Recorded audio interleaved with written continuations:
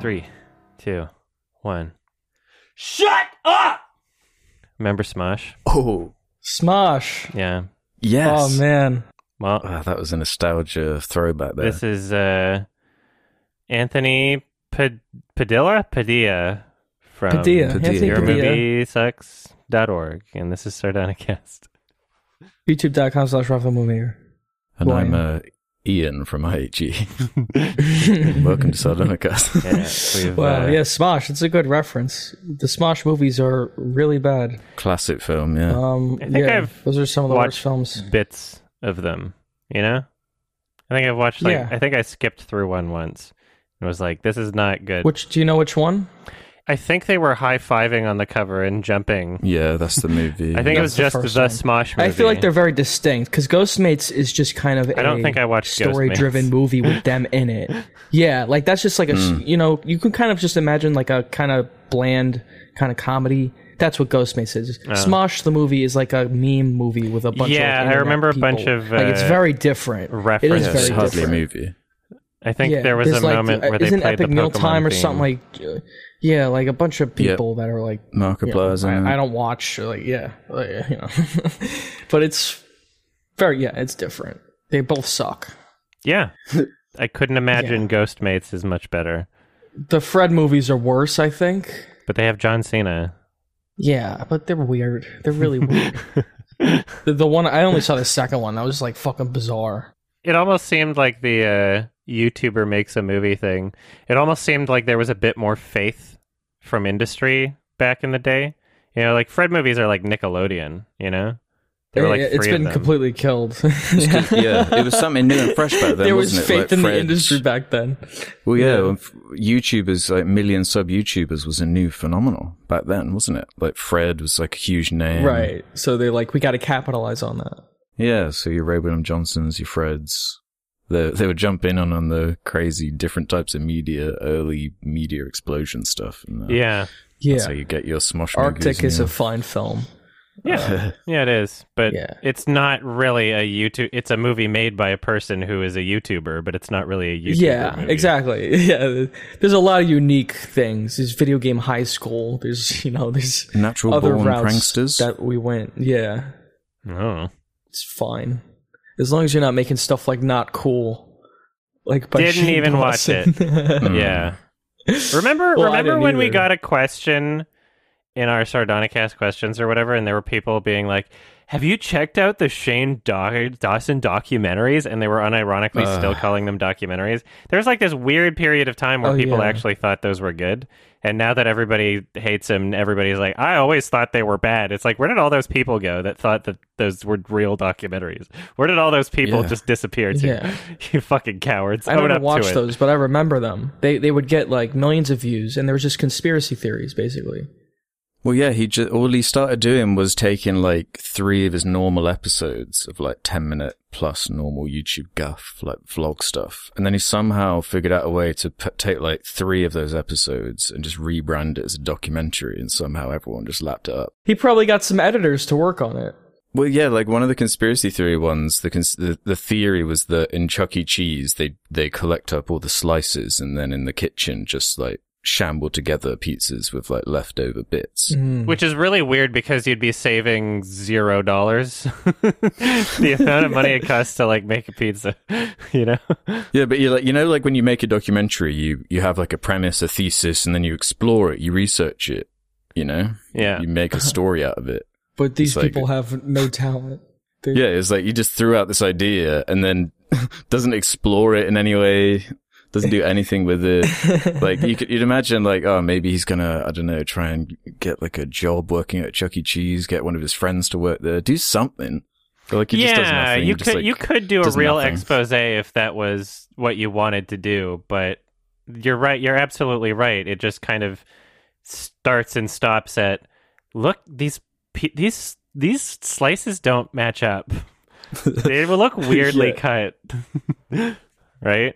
He knows how there's nothing going on in them too, so he like edits in these video blocks, like clips of robots, like just spazzing out and stuff. It's no, I'm serious, dude. Like every few minutes, there's just like a random clip of some weird video block stock footage. Like, holy shit! Robot anime. It's wacky, dude. Check out that conspiracy theory one. Yeah, I watched a James Healy movie, Penis Boy. Oh, that was fucking really bad. That's like another YouTuber movie I guess I've seen. He tried to hide that, but I don't know. That one's really. It's like. Mm-hmm. It's hard to even get through a minute of it. Penis Boy. What's the plot? I don't even want to describe it. You're the one that brought it up. I mean, yeah, I don't know. Because we were just thinking of bad YouTuber movies. That's like the most recent one I've seen. You know what though? There's like there's a YouTube channel that I found from the movie that they made called Tiny Cinema, and they have less than 20,000 subscribers. And I clicked through a couple of their videos. There was nothing that I found to be like great. But their movie is really funny, and it's called Butt Boy, and it's like it's really it's like one of the stupidest funny. It's like actually solid. I would unironically recommend Butt Boy. Yeah, I just mean the title is better. I'll watch it. Yeah. Oh please, it's so funny. I can add it to a watch list. Sure. It's got some like hilarious practical effects and hilarious implications. Yeah, that name enough has sold me. It's just so dumb, but really funny. Yeah, 2019. But yeah, don't even watch the short Butt Boy on their YouTube channel because it doesn't hold up to the movie. The movie is just so funny. Damn. Okay. It's really. I don't know how to describe it. I don't know if I've ever seen the trailer. Honestly, it's better than Penis Boy. That's how you describe it. I guess so. That's all you need. Yeah. Yeah, Shane Dawson's movies are bad. Was there some movie news you wanted to bring up aside from like these fucking awful movies? Yeah. Well, there's there's a couple things that have been going on. There's a fucking AMC stock is like up again, which I mean partially due to like the meme stonks of people. Yeah, I was gonna say, creating pump and dumps basically. Who knows? But Quiet Place Part 2 did well. I think yeah. I think that's a contributing factor. That's why I said partially is because theaters are kind of like coming back, which is good. I'll see another movie in theaters. The last one I saw in theaters in a real theater was Invisible Man, Lee Winnell. Yeah, that's a lot of people's like last experience. Yeah, mine in was theater. Tenet. I saw Tenet in a drive-in. So yeah. Which is interesting. I saw Tenet and I saw something else, Mortal Kombat. Mm-hmm. Yeah, I'm expecting my first movie back in theaters to be the new M. Night film, Old, which is I was thinking that too. Looking the great. New Old. It actually looks pretty good. It looks interesting. It's like kind of a comedy, I think. Oh, but I'm not sure. Okay, the premise is interesting. You think it? Did you watch the full trailer or the teaser? But then it freaked me out. I watched the full trailer. I watched the teaser, and I didn't think that it was trying to be a comedy. I think all of his movies, especially after like some of his Last Airbender type movies, are they don't take themselves as seriously. They are kind of comedies, like Split or The Visit. Didn't he even say that about The Visit? He's like it's like a horror movie and a comedy. Like somewhere in the middle.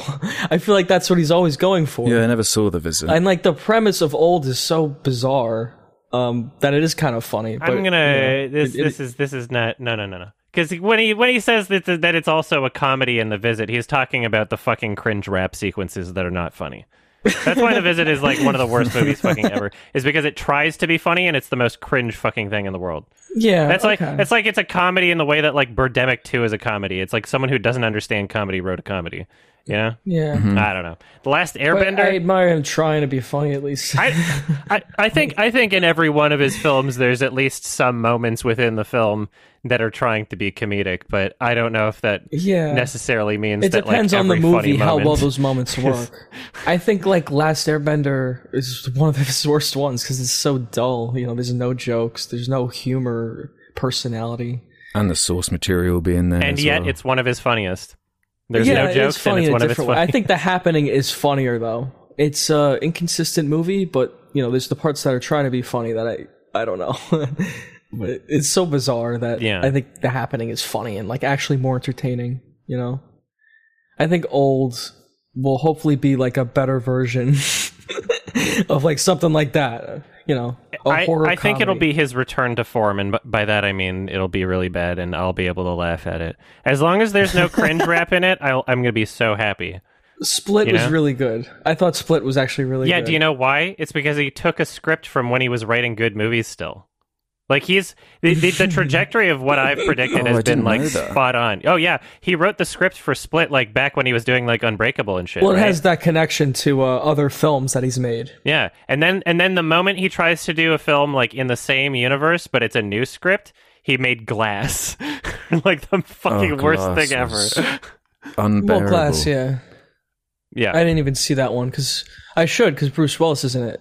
But Oh, you should. It just seems like a paycheck There's a movie few for him. reasons why you should see it. Yeah, You you know? forget he's in it. Yeah. It's cancer though, so watch out. He's a very inconsistent guy when it comes to making movies. Well, he's at a point where I'm just, I don't get excited for a new movie of his unless it looks kind of funny bad Speak to for me. yourself. It's been such a long time. I mean, Split was the last one I guess I just just straight up depends on the enjoyed movie. as a movie. Yeah. Mhm. Like Split seemed Without good. any caveats. Yeah. But then the follow-up was like, okay, maybe, maybe this was a kind of a fluke. I don't know what's happening in here. He took a script from when he still knew how to write.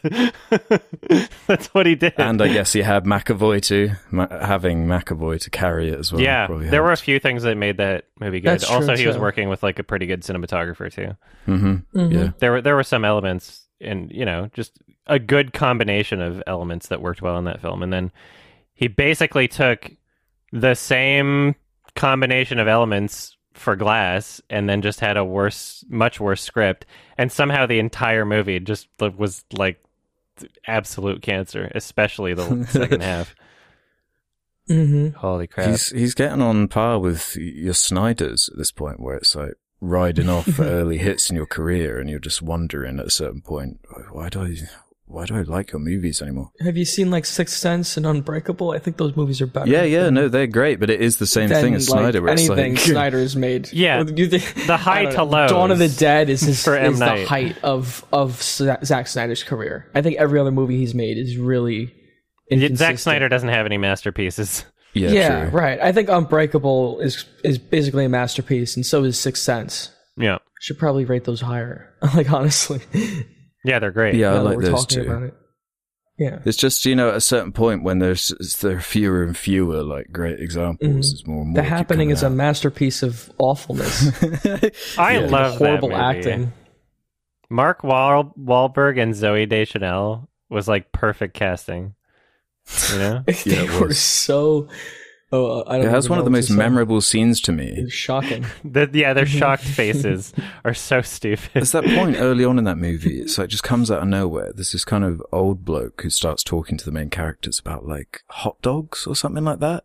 Yeah, the hot dog guy. I love Yeah, the hot dog guy. That's one of the most memorable scenes. Yeah, the film. because it doesn't really relate to anything. It It's feels like just a dumb joke. Yeah. yeah, And I think it's trying to be funny too. It's trying to be like But quirky, it doesn't make sense like within the tone because it's followed with like a death scene. I think. You know how the Coen brothers can stick like really interesting like Southern characters in No Country for Old Yeah. Men, where it's like it doesn't ruin the tension of the film in any way, but there are some funny moments where it's like, he's trying to go to a store and get some things, and the store clerk is like some weird character, like, "Oh, I don't think so, bud." Like they're able to do that. And I think M. Night kind of thinks that he's doing that at some points in times. Like, I'll just make a quirky character here. It's a sticky idea. Yeah. It's the stickiness. Yeah, that whole thing. I think he thinks that he's doing that. Old is going to be fucking awesome. I'm going to laugh to my grave. I'm very excited. We're all gonna see it. Oh, I'm That's going to what I see it mean. opening night. I'm assuming wanna that I'll see have it. my second I'm dose really excited by to. that point. I'll be all chipped up. I'm excited. I'm super excited. Like for this to be my first real theater experience of like the whole pandemic. Really, it was like 2021. Mm-hmm. I think it's so appropriate because That's I don't great. think I've missed an M. Night yeah. premiere. I wouldn't want to start missing one, And I guess before we get into another movie. Just like to point out, the Saw Spiral is on digital now, and I saw it, and it's so bad. And I was just thinking right now, like, damn, they could have just released that on digital during the pandemic. It wouldn't have been any fucking different. Like, holy shit, like. Yeah, because they've held on to it, haven't they? Yeah, Lionsgate's so weird. They did that with Chaos Walking and Saw Spiral. And the Twitter account, when people were like, hey, can you just release Saw Spiral on VOD? They're like, you have to see this in theaters. It's such an experience. Now, after watching it, it's like, oh, fuck off. That's funny. You liars. You don't even believe level. that. I was kind of hyped for Spiral, but... In what way? I should lower my expectations. Oh, just to see where the Saw franchise was going next, like what tricks they're going to pull out this time. I heard some good things about it, like Chris Rock. Yeah. I'm a little. You should both watch it for yourselves. I won't try to influence your opinion in any way at this point. Oh yeah, I'm definitely checking this out. Yeah, please watch. We'll talk about it in a few episodes or something. But yeah, Yeah. Okay. Hoo boy. In other news, also a movie that is bad, Army of the Dead, directed by Zaddy Snyder. Sorry, Hack Snyder. What a treat. We were just talking about him. We could have segued it better, honestly. Double 2021 Snyder. Just came out with the Justice League Snyder cut, yeah. Came out with. And this movie felt as long. The Army of the Dead felt about as long as the Snyder cut. Yeah, no, the two films Snyder has released this year are the two longest examples in those two genres, those superhero movies. Oh, really? He's got the longest one. And he's got the longest zombie movie too with Army of the Dead. Wow. 2 hours, 28 minutes. 2 hours, 28 minutes, and goddamn, do you feel it? He wants to make sequels as well. There's going to be a few sequels. Apparently it was a fucking hit for Netflix. Apparently Army of the Dead did really well. Cool. I thought there was something wrong with my TV. No. It's dead pixels. It's the second most expensive zombie movie ever made as well. Second most? Okay. What's the most? Yeah, after World War Oh, Z. yeah. I should have thought about that one a bit longer. Yeah. Now, do we think this is better than World War Z? I would say yes. I would say no. I would say no. I might say no. No. What did I rate World War Z? I think it was higher than a 1. How long is it? That's how I'll answer. I think it's shorter, but let's see. Yeah, I rated World War Z a solid 4. Biased. And it's an hour and 56 minutes long. Okay. 2013. God, it feels like yesterday. The dead pixels really were distracting. Aside from that, I don't know. So explain this drama or whatever that was going on with this movie.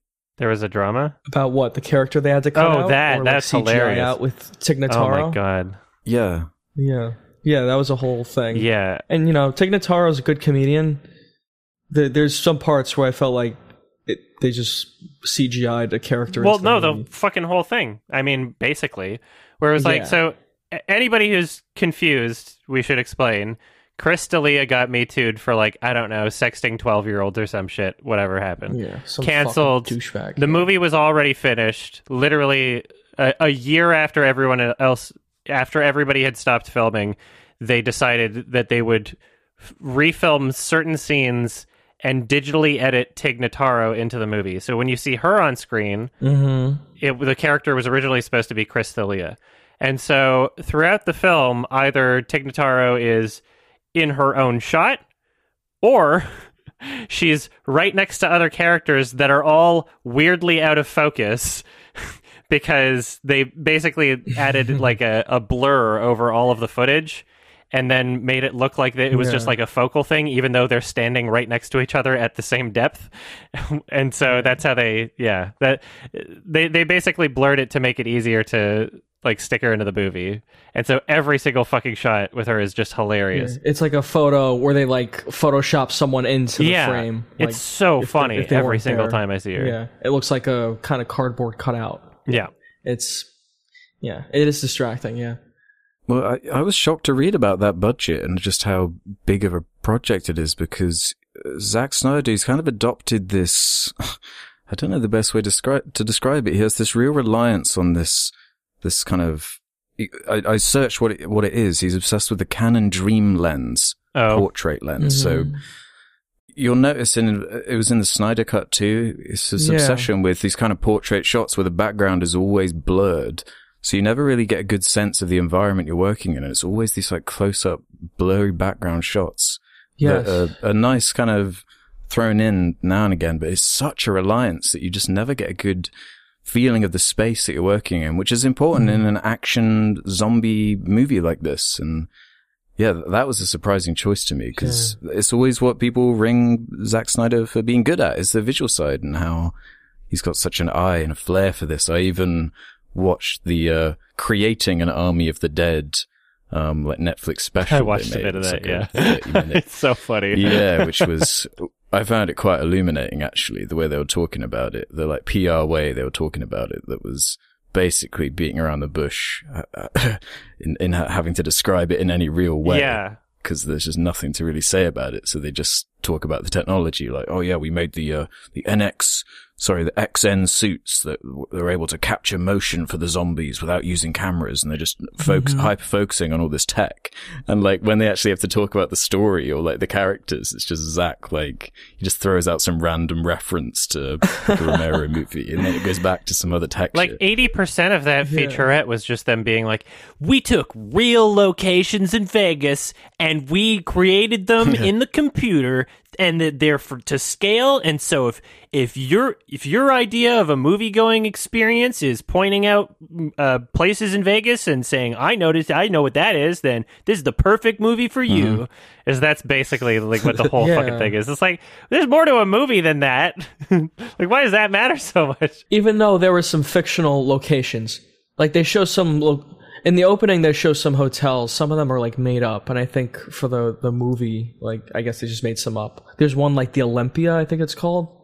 I don't think that's real. I don't know. Are you a Vegas Chad? Do you go to Vegas all the time? A Vegas expert? I'm just trying to think like how accurate it was.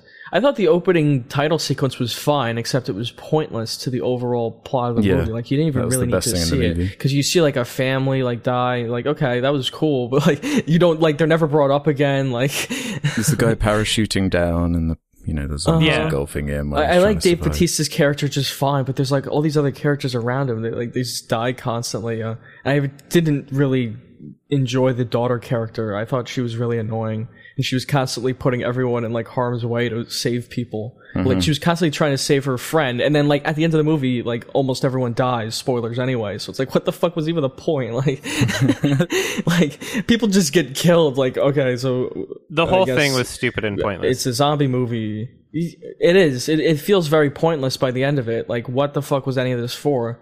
It's a heist film. I guess we forgot to mention that. Like, they don't get any fucking money. The heist part of the movie is so like glossed over, and there's no like rush. All the characters are like talking to each other in the safe, even though there's like a nuke about to come and blow them up, and like, and the safe is about to close. Like, there's no rush. They're just fucking talking to each other. It's like, why isn't there any like tension here? Like there is in Tenet or something like that. Well, it's funny because like the way that they shoot this, the way that they edit it, they insist a countdown, right? They're like, there's 20 minutes before this whole city gets nuked. And they think it's this weird thing that movies do, a lot of like really bad movies do, is they think that by insisting that there's a level of urgency, that they don't have to show it in any way. So like, not only is it edited in such a way where it's like, okay, that's way more time than you said was happening, right? But then during like all of these sequences where it's like, oh, you should really be hurrying, the characters are like, Dad, you were never around much when I was younger, and this sad piano music plays. It's like, fucking have this conversation later. Around. What are you doing? Like, there is no urgency. Why are you insisting there's urgency? When they're packing up the money, they should be rushing, but they're not. When they're packing up the money, they should be like throwing the money. He was in there fucking really quickly, making it rain, like celebrating yeah, slow. Yeah, like making it rain. Like, you guys got like 25 minutes. Let's just dance for a bit. It doesn't make any sense. Like, the characters, they just don't make sense. A nuke. They're not strong. Like, you don't just want to be like a little bit far away from it. You want to be like pretty far away. The safest place you could be, I guess, is the safe, right? I don't know what would protect you from a nuclear blast, but I mean, I guess we'll get to the ending part. Like, there's a little post-credit scene, which I thought was pretty dumb. Oh, yeah. But, like, what other stuff happened in the movie? There's, like, so much nonsense. Well, like, all these characters. You said it's a heist movie, but it's obviously a zombie movie too. The zombies play a huge role, and Snyder's spin on zombies this time is that when they've been zombies for a while or whatever, there's a sect of zombies called the Alpha Zombies, who are zombies but if they weren't zombies, they're superheroes. Even in that like behind the scenes thing, Dave Bautista refers to them as, he says that Alpha Zombies are like superheroes. And he shoots them like superheroes, and it's like, you can see he spent the last like 10 years making superheroes because he directs everything like they're all in DC, they're all epic. He's like riding a horse around, even though there's armor zombies, on. Yeah. So why, if you love the zombie genre in this way, why are you doing this? They're not zombies anymore. Why are you doing this to it? Yeah, you've just changed it to such a degree where it doesn't even, it's just something so different. They might as well be aliens. You're not even using the premise you established. Yeah, they might as well There's be. literally and no on top of that, did you guys notice that some of the zombies are robots? Yeah, I don't know why. Yeah. They have blue blood, and like when they're shot, you see kind of a robotic. Maybe there's another hour of deleted scenes explaining it or some shit. I don't know. Well, yeah, there's like extra stuff explaining it. Yeah, well, these ideas and like references and things to other movies, but just forget to make like a good one of his own, because Dawn of the Dead is mentioned a lot in this like documentary thing they were talking about of the making of this, as if this is somehow like a spiritual successor or somehow within the same league, forgetting the fact that that was a remake and was written by James Gunn. So you have a much stronger base, and here it was at least co-written by Snyder himself, and I think it really shows, because what was his other previous solo writing work, Sucker Punch, and I mean, no one's talking about the original story of that movie, and it's similarly has a similar amount of depth as Sucker Punch in terms of just, it was written, the first draft was written about 10 years ago, and I think that really shows.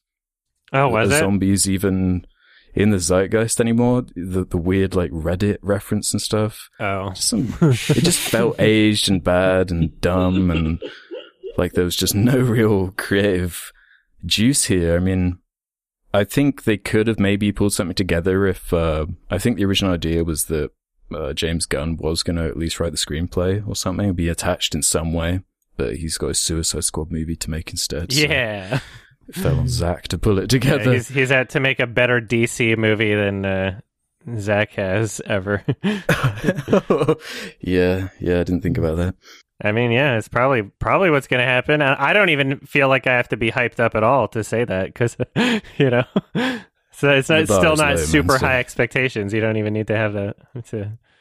Regardless of how long and pretentious this movie is, which it's both of those things very much, there's things in the core of this film. There's elements at its core that just make it not work very well, because like you're taking all the scary elements out of zombies. As soon as you humanize them and you're making them like emote and like grieve and like have a baby, like what's it's like, well, I don't know. They're just fucking like stronger people that have angry faces. Then like, why does any of this matter? Like, you know? Yeah. Because especially when it ends with Dave Bautista slow-mo exploding the like head of the bad guy zombie anyway, so trying to make you sympathize with it was like, just a pointless waste of time anyway. He doesn't even care about it in the end. A lot of the human characters are just unlikable. Completely. And they focus on the zombies more. It makes me think like, oh, they want me to like the zombies what's more. so bad about being like bit? The guy who gets eaten by the tiger. He's like some kind of traitor or something. He was sent to just steal a zombie head. That was actually the mission the whole time. Like, okay, who cares? It's not that interesting. And then he just gets fucking eaten. Like, and that's it. Like, that's the end of it. There's like a 2-minute scene of him getting eaten by a lion. Yeah. I guess there's a lot of focus on gore. That's, if you like that. I mean, it's cool. The gore looks cool, but there's a million other things going on. Dawn of the Dead was much better paced. I liked that movie much more. I mean, there were also actual stakes.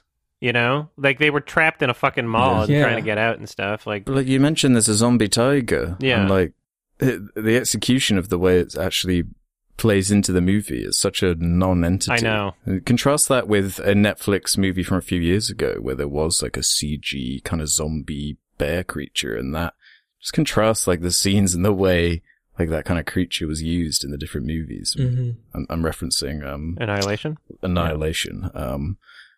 Yeah. If it's not nailing the horror. It's not nailing the zombie fiction. It's not got characters. It's not a very good heist movie. The action isn't particularly good. It's way too long. The zombies aren't cool. Like, what is there? The music choices are terrible. Yeah. Like, man, I'm really trying the with music, this one. holy shit. It's fucking awful. Like, constant covers of songs that are just fucking horrendous. I thought that was the worst It's a part Zack of the film. Snyder was the movie. music. Mm-hmm. But he's been doing this. Yeah. Yeah, exactly. He's been doing this for so long now. There's a It's cover like of This Is almost the End expected. from, like, Apocalypse Now. Like, it's so fucking bad. Yeah. Like, it's constant, though. It's like the whole movie is littered There's with it. one thing I liked about the soundtrack, and it was that Richard Cheese was in it, because that was a bit of a callback to his other Dawn of the Dead movie, where Richard Cheese was in the soundtrack to that. Okay. So that's about it. That's the only thing. But even there, it's like there's tons of references. In Sucker Punch, too, remember there was tons of covers of songs that were just fucking Yeah. agonizing. oh yeah, some of them are It's just the so same bad thing in too. this. They're just so grating.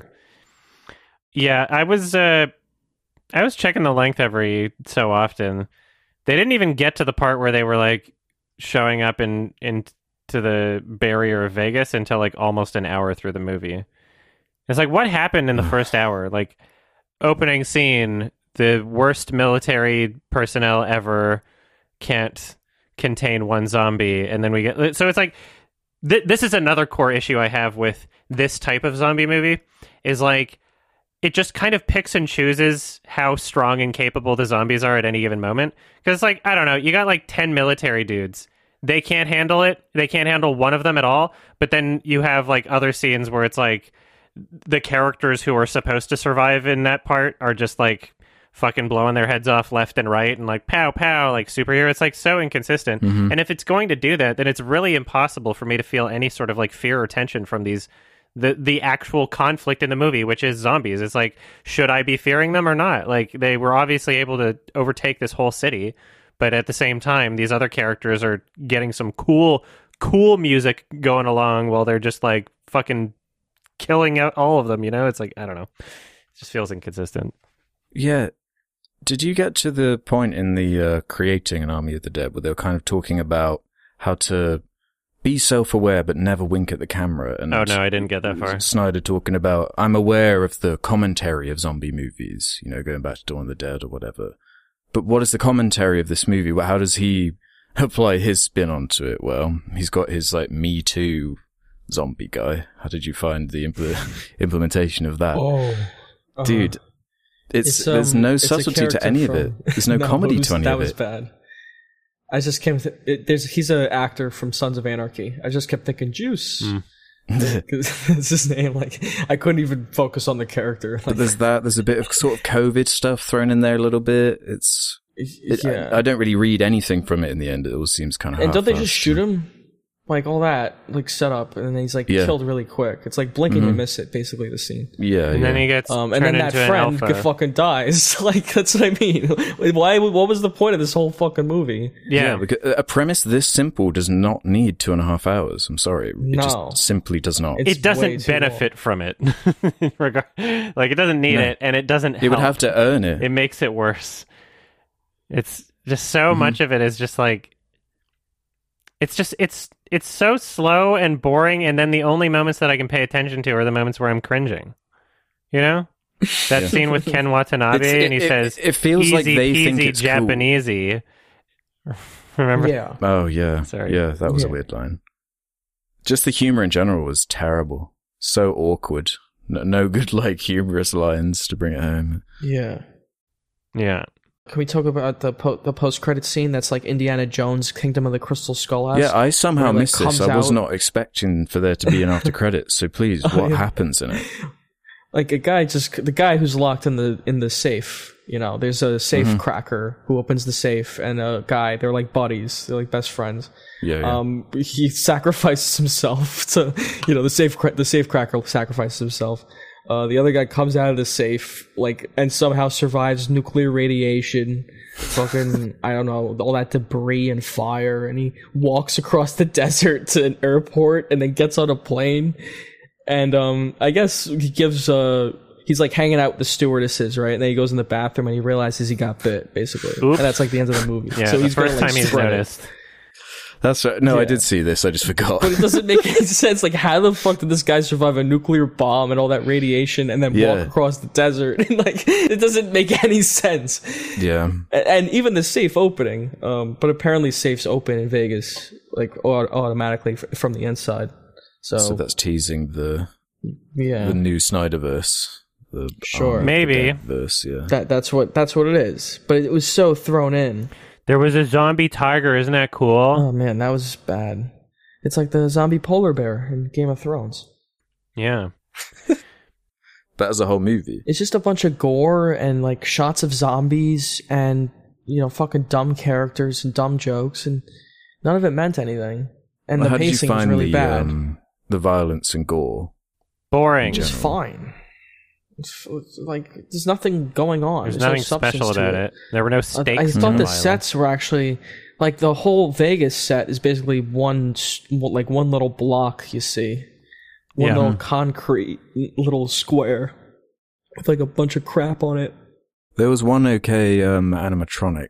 The headless queen in the bag, I think, was partially animatronic, which was pretty good. Oh, cool. But, I mean, aside from that, there really wasn't that much that stood out. A lot of pretty noticeably bad CG blood squirting everywhere.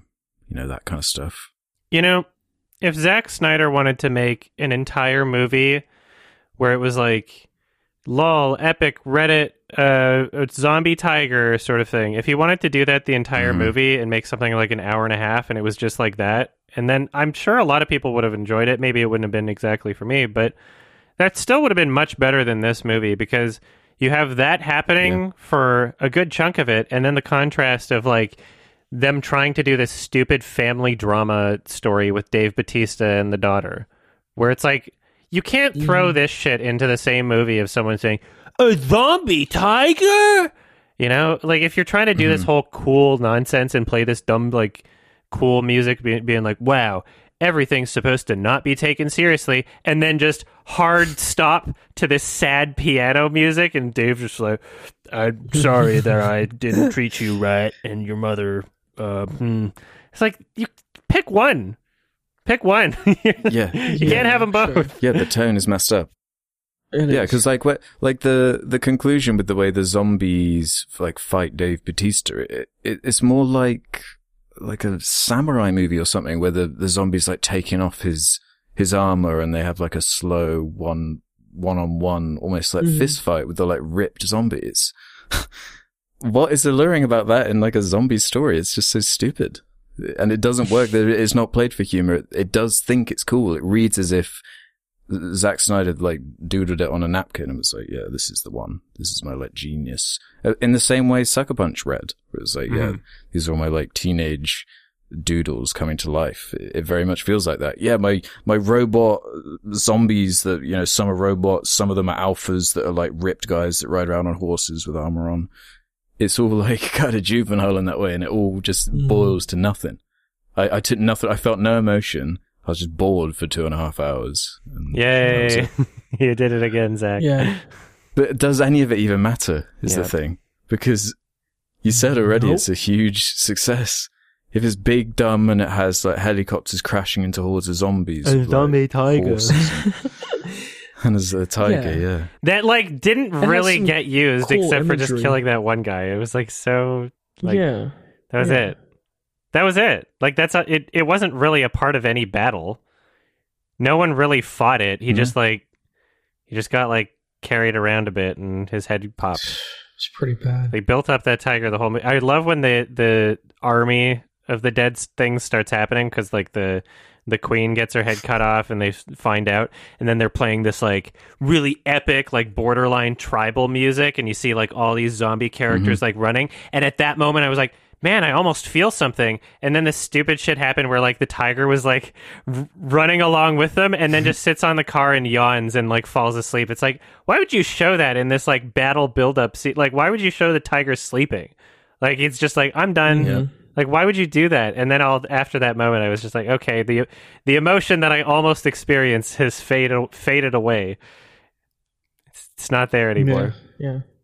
Now, I could be mistaken. I might have just forgot if this was a payoff in the movie that I missed. But early on, there's a scene where they're kind of explaining that the dried up zombies that have been there for ages are animated when it rains. They kind of come back to life. Yeah, they said that, and I don't think they did anything with that, did they?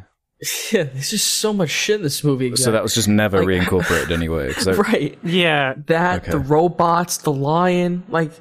If all the zombies were trying to get out up against the wall and they just got burnt up in the sun, why was there like why was there like an actual path coming from the place in the door to like where they needed to go? Like, did they use like a snowplow? Or did the zombies just only die in some spots? It never ends with this movie, because there are even theories floating out now that it's like a time loop thing. Oh, fuck off. No. Yeah, that too. Remember, you see the alternate history version of them, like, in the fucking safe? Yeah, and there's like this is dead bodies. No, that's same... so bad. What was that nonsense? That. Yeah, that's how I feel about it. I don't subscribe bullshit to that being a fan theory, because that's something that the movie explicitly pushes just to be fucking assholes. Like, they do this all the time in like so many different horror movies. They'll be like, more depth.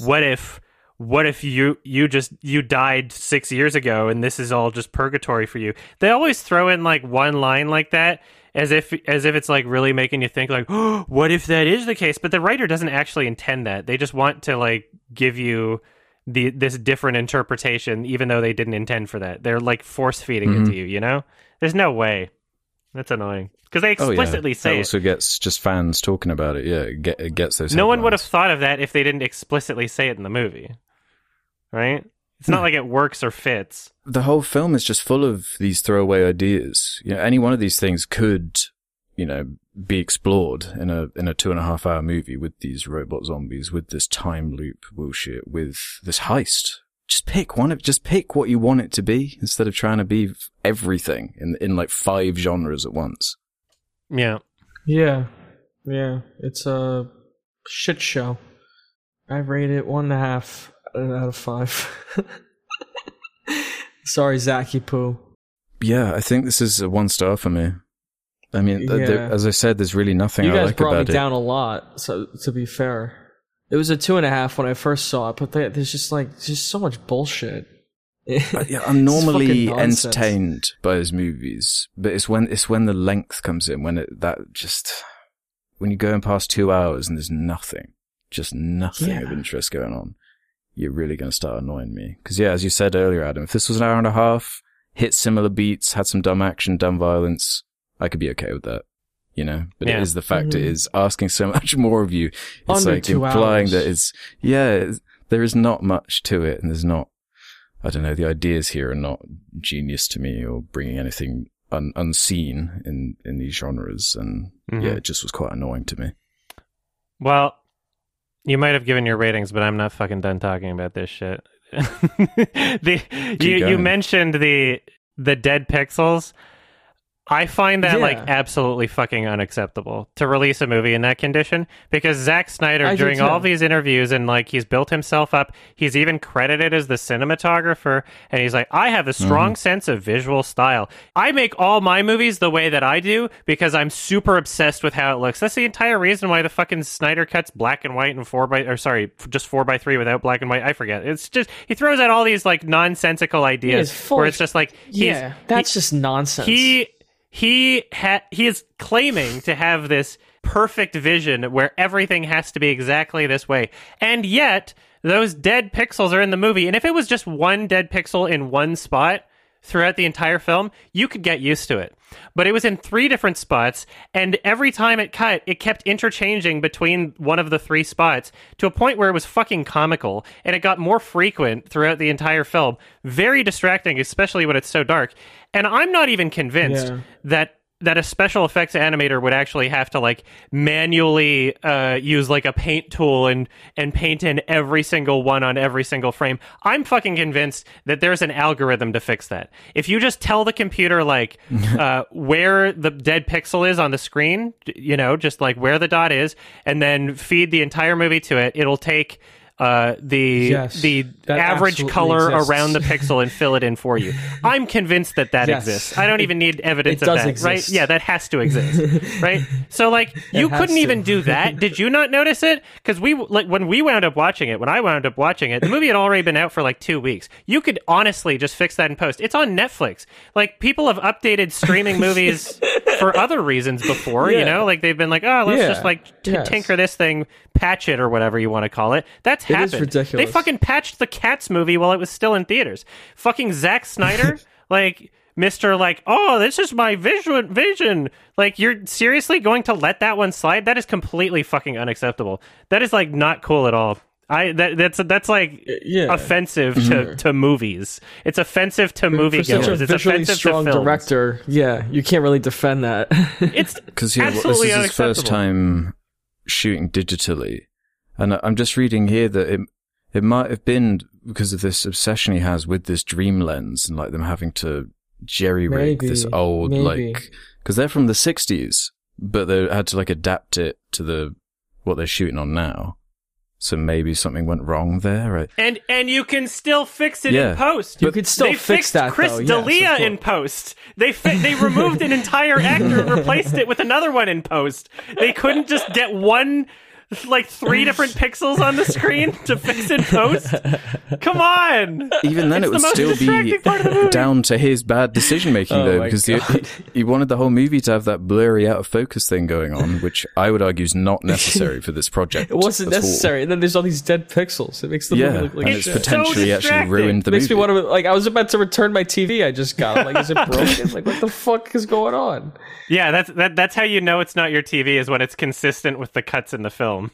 You know, if it was when it, over like, the keeps entire movie, then you appearing could and blame your reappearing. TV and be like, "What's going on?" Yeah, sometimes you're right. Sometimes it was 1, then sometimes it was 2. I think the most I saw was 2. But, you know, like, it's fucking ridiculous. It's absolutely fucking unacceptable. Like, you cannot release a movie in that condition. Even on like a tiny, like on like a 28-inch monitor or whatever. If that's how you watched the film before releasing it, you'd still notice it, right? It doesn't even have to be a Right. big fucking screen to notice that shit. It's so distracting. How can you honestly release that movie? But yeah, absolute bullshit. And then I also kind of wanted to talk about the ending sequence where we briefly mentioned the just how there's like no sense of like time escape. You know, they insist it without actually showing it. One of the most infuriating parts was when they were like about to escape on the helicopter. Is like she wasn't there, and then she comes out from behind the building. She's like, instead of just leaving, she's like, you know what? I decided I had a conscience, and then, you know, they're like dawdling the entire time. She looks over. What the hell is that? It's like, just fucking go. What are you doing? And then when she escapes, she doesn't go up. She goes sideways. It's like, you're just making it absolutely perfect for this zombie to be able to jump onto your helicopter. You're providing the perfect angle for that to happen. You know, I don't feel any tension for movies that imply a sense of danger, but every single time, just so coincidentally, because human brains are different, but it all just winds up happening in the way where they just put themselves in more danger, but it's just like, truly random or whatever. Oh, okay. Whatever excuse people want to give for that shit. It's so annoying and transparent to just put your characters in this danger in ways that are just completely illogical. And that line about, I did grow a conscience, that really shows the lack of I don't know, appreciation for the audience. Like, really? You're just describing the wrap-up of what that character's arc should be by just saying, oh, hey everyone, I've changed now. You know? It's not giving the audience any credit to take in the story or pick things apart. It's just so surface level, like a lot of his films tend to be. Yeah. Yeah. The whole thing was stupid. 1 out of 10. Hack Snyder, go fuck yourself. You know, the trailer for Dead Island is a better zombie movie than this whole 2.5 Yeah, it's kind of movies. Snydery, isn't it? There's slow motion. Uh-huh. Yeah. There's like a song cover. Oh my god. Damn. That's a relic. You just reminded me of the Dead Island trailer. Well, yeah, because this film feels like it came out in 2011. Yeah. Like Skyrim came out with, zombie trailers and everything. Like around Zombieland. It's like a Dead Rising trailer extended into a movie. Yeah, yeah, it kind of is. It's just, But Dead Rising has more commentary. yeah, I guess so. thinks it's a lot cooler than it is. Mm-hmm. Yeah. All right, we're done talking about that. Yeah, 1.5. Garbage. All right. Yeah, that's enough of that one. There was a recommendation from Alex, spoiler discussion. Yeah, so spin into something slightly different than a Snyder movie. My recommendation was 1997's Cure. Full spoilers for this movie if you haven't seen it, so check that out before we delve in. This is directed by Kiyoshi Kurosawa, and it's a kind of procedural about a detective who is trying to solve an intensely confusing series of murders where people are committing murders, but right after the murders they're claiming they have no memory of how it happened, or that they have temporary amnesia, or it's a whole mystery, and the whole story is about explaining and the journey of the detective kind of losing his mind trying to figure out what is going on here. Yeah. How did we feel about this? I had a good time with this movie overall. I was mostly drawn in through the presentation and the choices through the way the story came together. Yeah. Because there are some beats where I'm not entirely sure how I feel about them still. I'm still trying to figure out what the film was trying to tell me, because it's left somewhat open-ended. The director's made an effort to not, over-explain what's going on here, but they do give you plenty of answers within the story itself. But how did you guys feel about this one? Dank. I enjoyed it. It had a very deliberate sense of style. Very deliberate. Where it was a lot of long takes and very simple, like unexaggerated camera movements. And I loved how in certain scenes it would show you, I guess, like a whole picture from like a specific angle, like the when the guy gets shot in the back of the head. And you see it just from that one location. And then later in the film, after seeing some other stuff, we come back, same location, and it's the crime scene with the tape and everything, and it's from the exact same angle. I like stuff like that, where it's like, it doesn't just bring you back to the location, but it brings you back to the perspective. Yeah, I liked the way it looked a lot. Sure, yeah. There's a lot of long takes. I feel like there's not a lot of shots in the movie. There's just a lot of, like, characters sit down, and it's just like a long shot on them. Yeah, it works. What, It's Wes Anderson-y, right? I mean, you could say that in a way, but it was more reminding me of what, because I'd found this movie through hearing or reading that it was an inspiration for David Fincher in Seven, and I could see David Fincher? Echoes of that in that kind of, yeah. Because I was thinking that too, but then I noticed the dates don't match up. Is it the other way around, maybe? Because Seven came out before this. This is 1997. I might have been getting mixed up.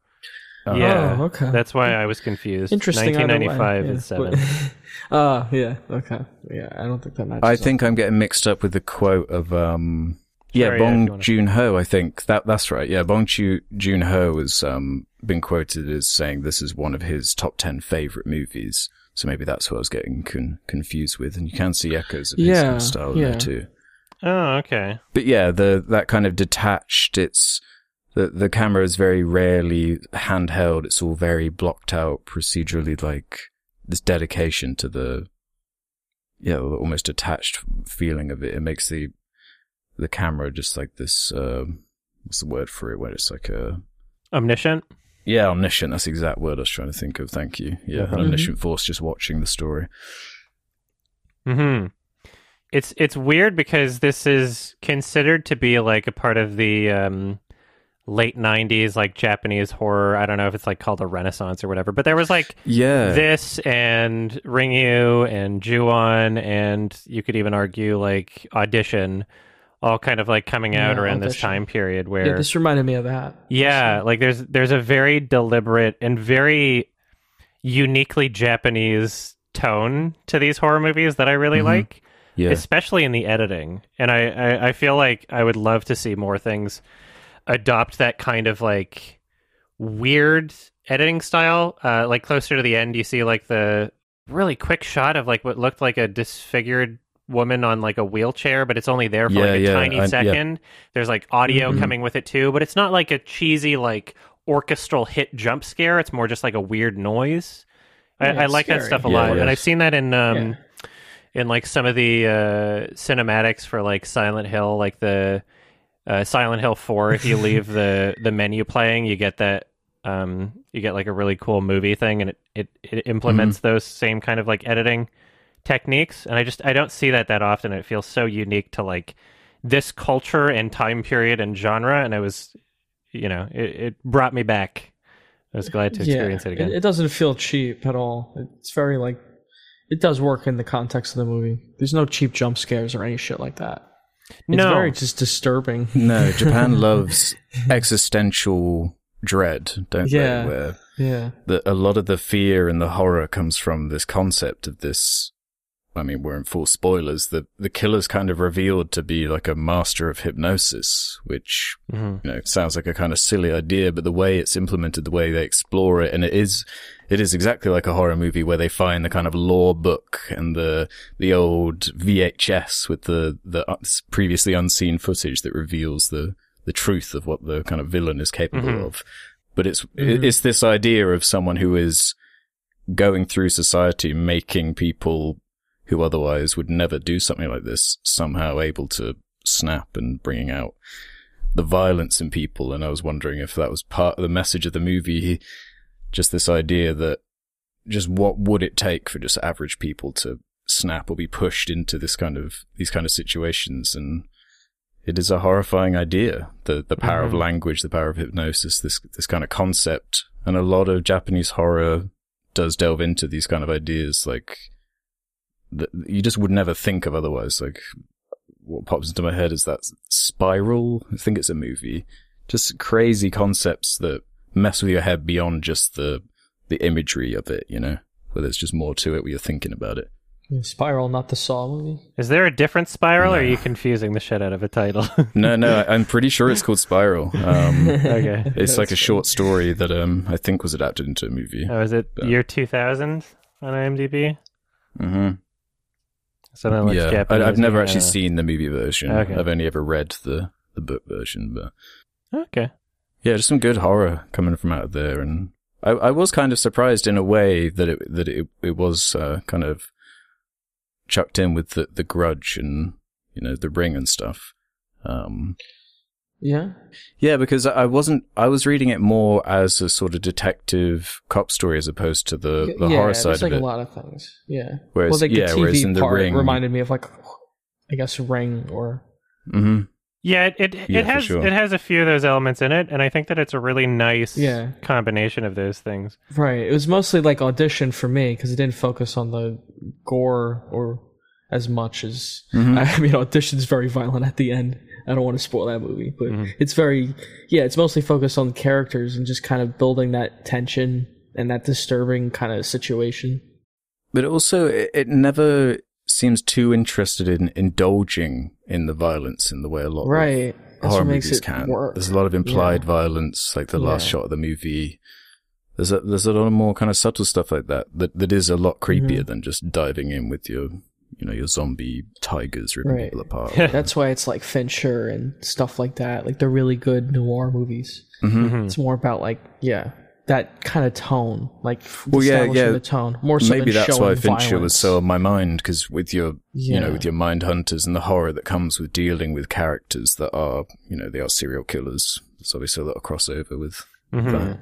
Yeah, and it's almost like a bit of like a trope in a way of having like the psychotic sort of like evil serial killer sort of thing, but the dynamic between them and the main character, it always winds up like putting the main character in such a worse place mentally, trying to like, I guess, solve the mystery or whatever. It's like it really unravels the main character, and despite it being kind of a trope, it like, I mean, it worked really well. It felt like very logical. The main character had already, his life was already a little weird.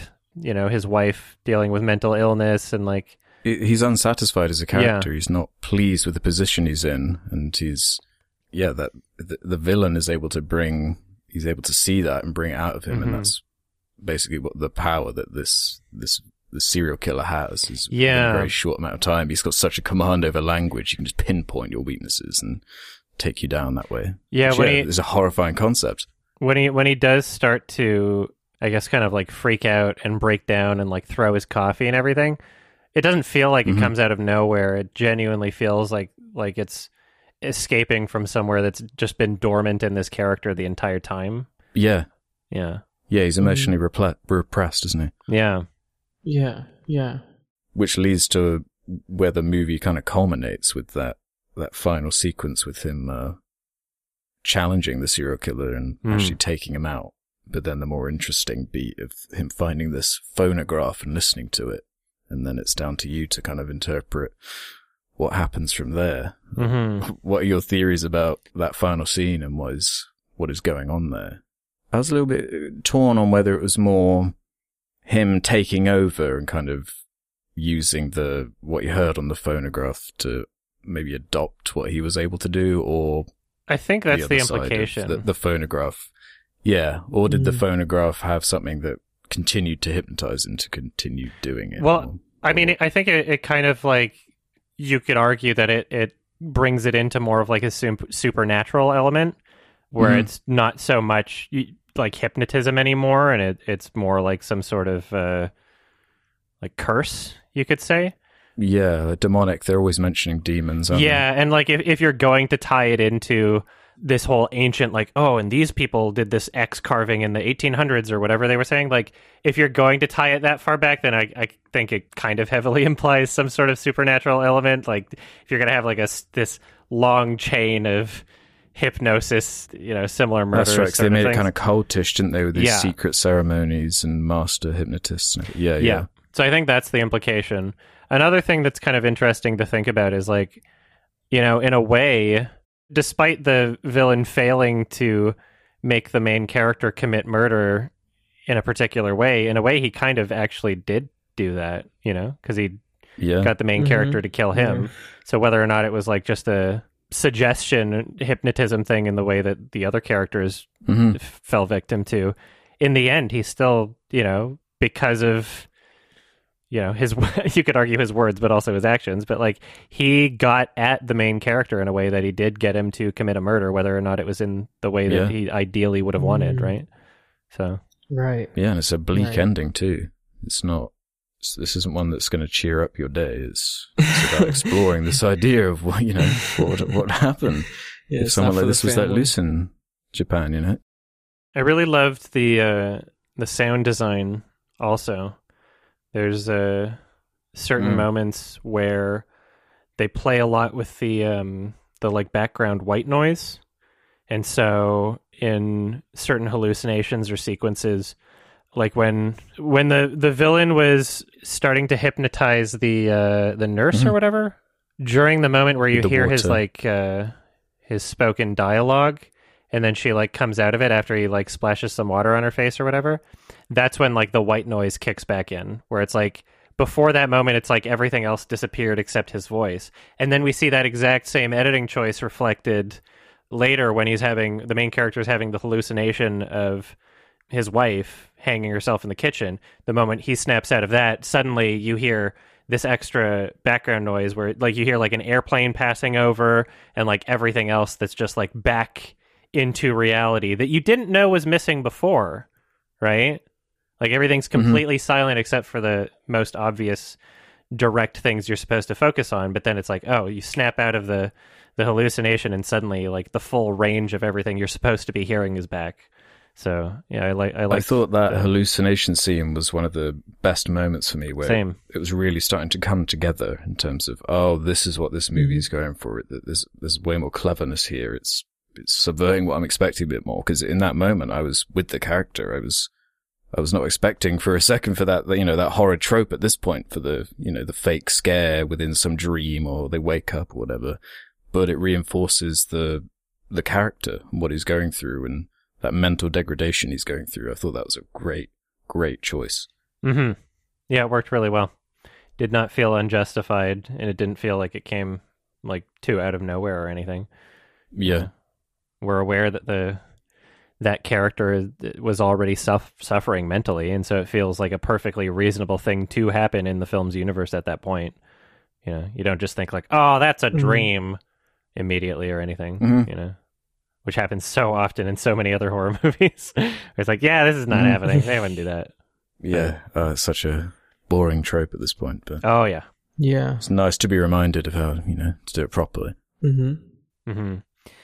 One of the films that I thought that this kind of reminded me of is Caché, Michelle Haneke.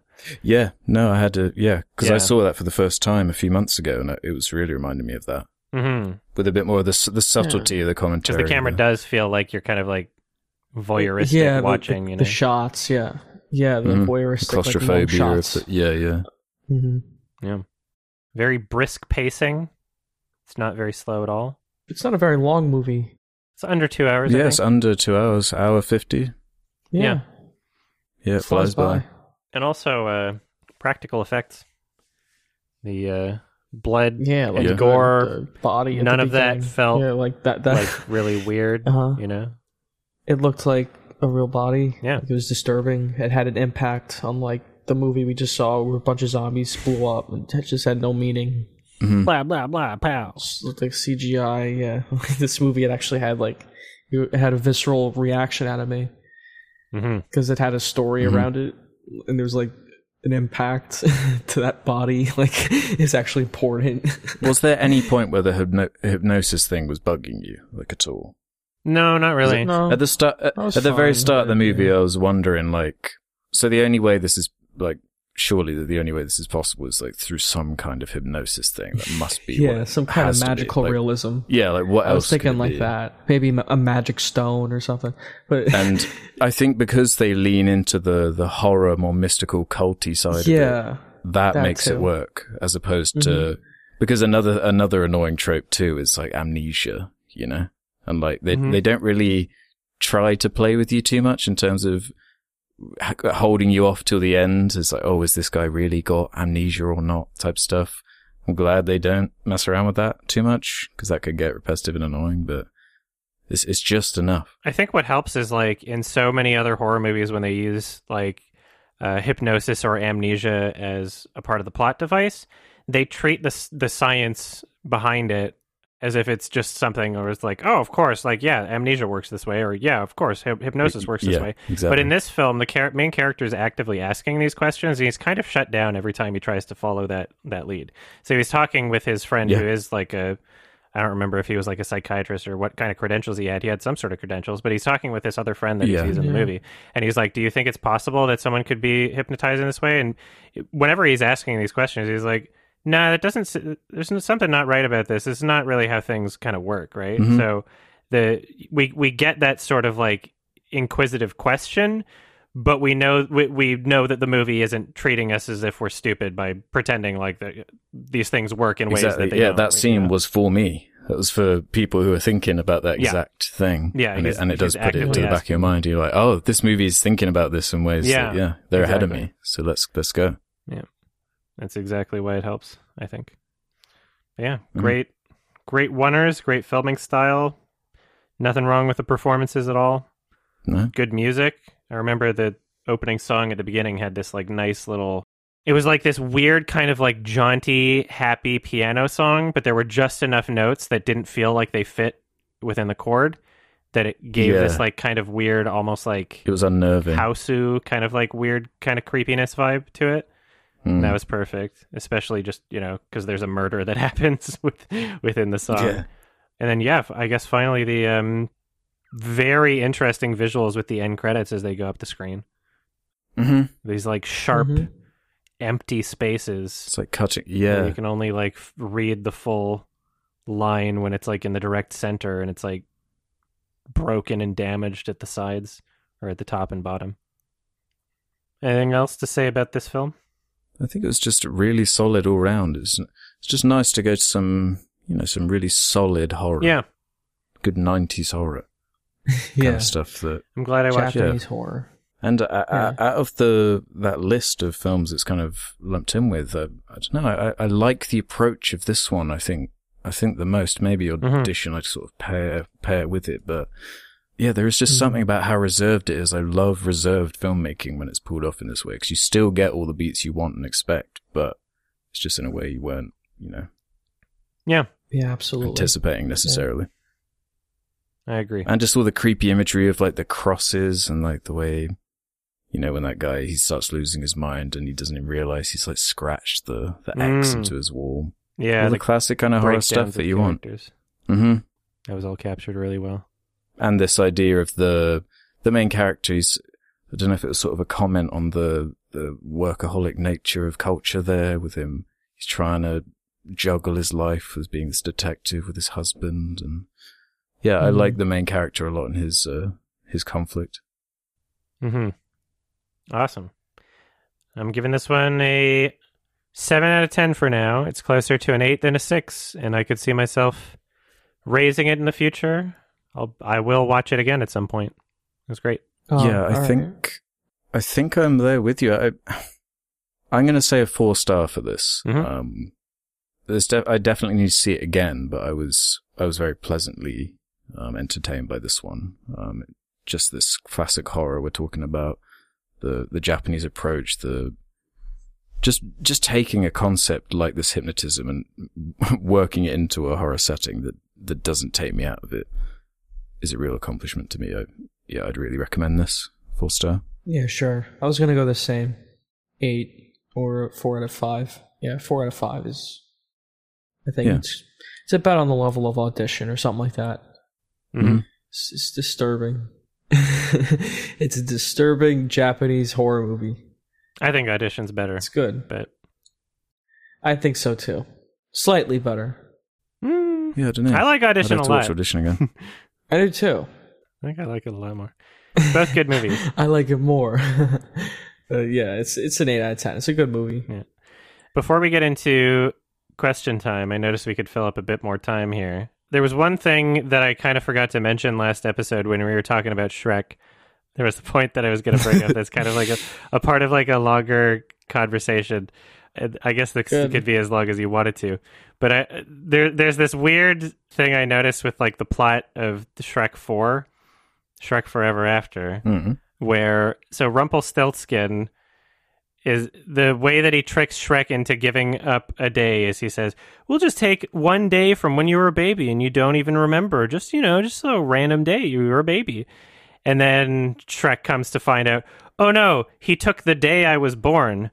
But if you think about it, it doesn't have to be the day that you're born. Like if you wanted Shrek out of existence, you'd take the day that he was conceived, not the day he was born. Because you're still alive before the day you're born and after the day you're born, right? So if the implication is to say, because the day doesn't exist where you were in the, exiting the womb, then you never left the womb, then, like, I don't know, would you just still be in the womb the day after and then just move it forward a day? Because you could take away the day that someone turns age 3. That doesn't necessarily, if we're following the logic of the movie, that doesn't necessarily mean that they would never turn 3. You just assume it happens the day after. Right? Okay. He definitely messed with Shrek's dad. Yeah. They were trying to do like a Back to the Future thing. Well, because if let's say, if you took away the day he was conceived, and so Shrek's dad doesn't come in, that's why Back to the Future Mama made sense. Because like the whole point was Marty's parents didn't bang, so he didn't exist. Yeah. Right? That was the whole point. So that's what Shrek should have been. But then he wouldn't have been able to trick him because he wouldn't be accurate when he said just a day when you were a baby that you don't remember. So he wouldn't have been able to trick him. It was kind of weird wording. Just wanted to throw that out there to see what you guys thought. Okay. Yeah. Shrek 4 is still good. I've ruined it. I don't think I would lower my rating. Yeah, I don't think I'm ever going to think about that movie the same way ever again. I don't really want to think of like ogres really impregnating each other, if I'm being real. But bunch of ogres, Shrek's parents. Yeah, that's what we need to see. Was like a different ogre born with the same DNA then, do you think? I don't know. In that timeline? The Elseworld Shrek. If they took away the day that he was conceived, then a different ogre would have been born because Daddy Shrek would have banged on a different day. And so it would probably be a different sperm, Actually, speaking of sperm, Did you see what the Sony executive said about Venom in the MCU regarding our little bet me and Ralph have going? Oh. Yeah. I saw somebody posted it on the subreddit. Yeah. This is the quote from Sony executive Sanford Panich. There actually is a plan to connect Sony's Spider-Man universe to the MCU. It's getting a little more clear for people where we're headed, and I think when No Way Home comes out, even more will be revealed. So it looks like you're about to be $50 richer, Ralph. That's right. Maybe I was wrong all along. Although I figured it would happen because, I want to say my original obvious. bet would have been with the parameters that it's like proper MCU integration. I'm not talking about some stupid Tom Hardy showing up for 1 second in No Way Home as a little cameo. Yeah, that's probably what's going to happen, right? They're going to do alternate universes because like everybody from every Spider-Man movie is going to be in No Way Home, right? So it's going to be references the movie. In which case, I don't know if that counts as losing the bet. I mean, you'd have to interpret the words as literally as possible. We'll have to go back and listen again. Yeah. Someone else can leave a comment and decide. I just want to throw that out there. Now we got an update. If you didn't specify, then unfortunately, I think you lost. Yeah, if I didn't specify, it's on me. I'm gonna have to go back. Yeah. Either way, hyped. Yeah. Mm-hmm. As the date comes closer to the release of Venom 2. Let there be carnage. Let there be carnage. Maybe that'll be the full title. That's a funny title. You got to respect the film. That's coming out soon. Lots of movies coming out. Question time? Be a big year. Yeah, let's do some questions from the Sardonicast community. Yeah, if you want to leave your own pizza times for us to answer in the future, head over to the subreddit where there's a suggestion thread. The baby from Mother's going to start us off. What is one of the weirdest casting choices that actually worked out for the better? Good username, by the way. Honestly, for me, what pops into my head is Cameron Diaz in Being John Malkovich.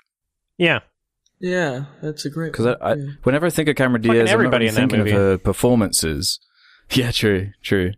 But her specifically, considering, her, the rest of her career and some of what she's known for. Yeah, John Cusack is a big one for me from that movie, really. Because, I don't know if I've really liked him that much in other movies. It feels like a real, character. What's his big one? The Record Shop. Say Anything? Is that what it's called? No. What's it called? I don't think so. I know the poster. High Fidelity? It's been so long since I've seen it. Yeah, High Fidelity. Yeah, I've seen him in that, but that's all I really associate him with. That and Hot Tub Time Machine. Oh. I think the actor Channing Tatum has some decent roles where he's actually proven he's good. That's true, actually. Foxcatcher. He's good in it, I think. And, he's in dumb shit, too. 21 Jump Street. But I think he's more versatile than, I would give him credit for initially. I think in his early career, he was pretty bad, too. Mm-hmm. I think, Foxcatcher's a standout performance. You can get, really typecast, if you just... if you're an actor and a certain role... He was in Side Effects, too. Being profitable. Yeah, Side Effects is good. Magic Mike. I didn't see Magic Mike. I heard good things. He's in The Hateful Eight, really briefly. Yeah. Yeah, that's right. Same thing was happening to Robert Pattinson at one point. He was in Twilight and Remember Me and some bunch of bullshit, and then he started filming real movies. Yeah. Well, I remember reading an interview of Channing Tatum saying that it was those G.I. Joe movies that harmed his career more than anything, and that it was a real battle overcoming the image from being in those.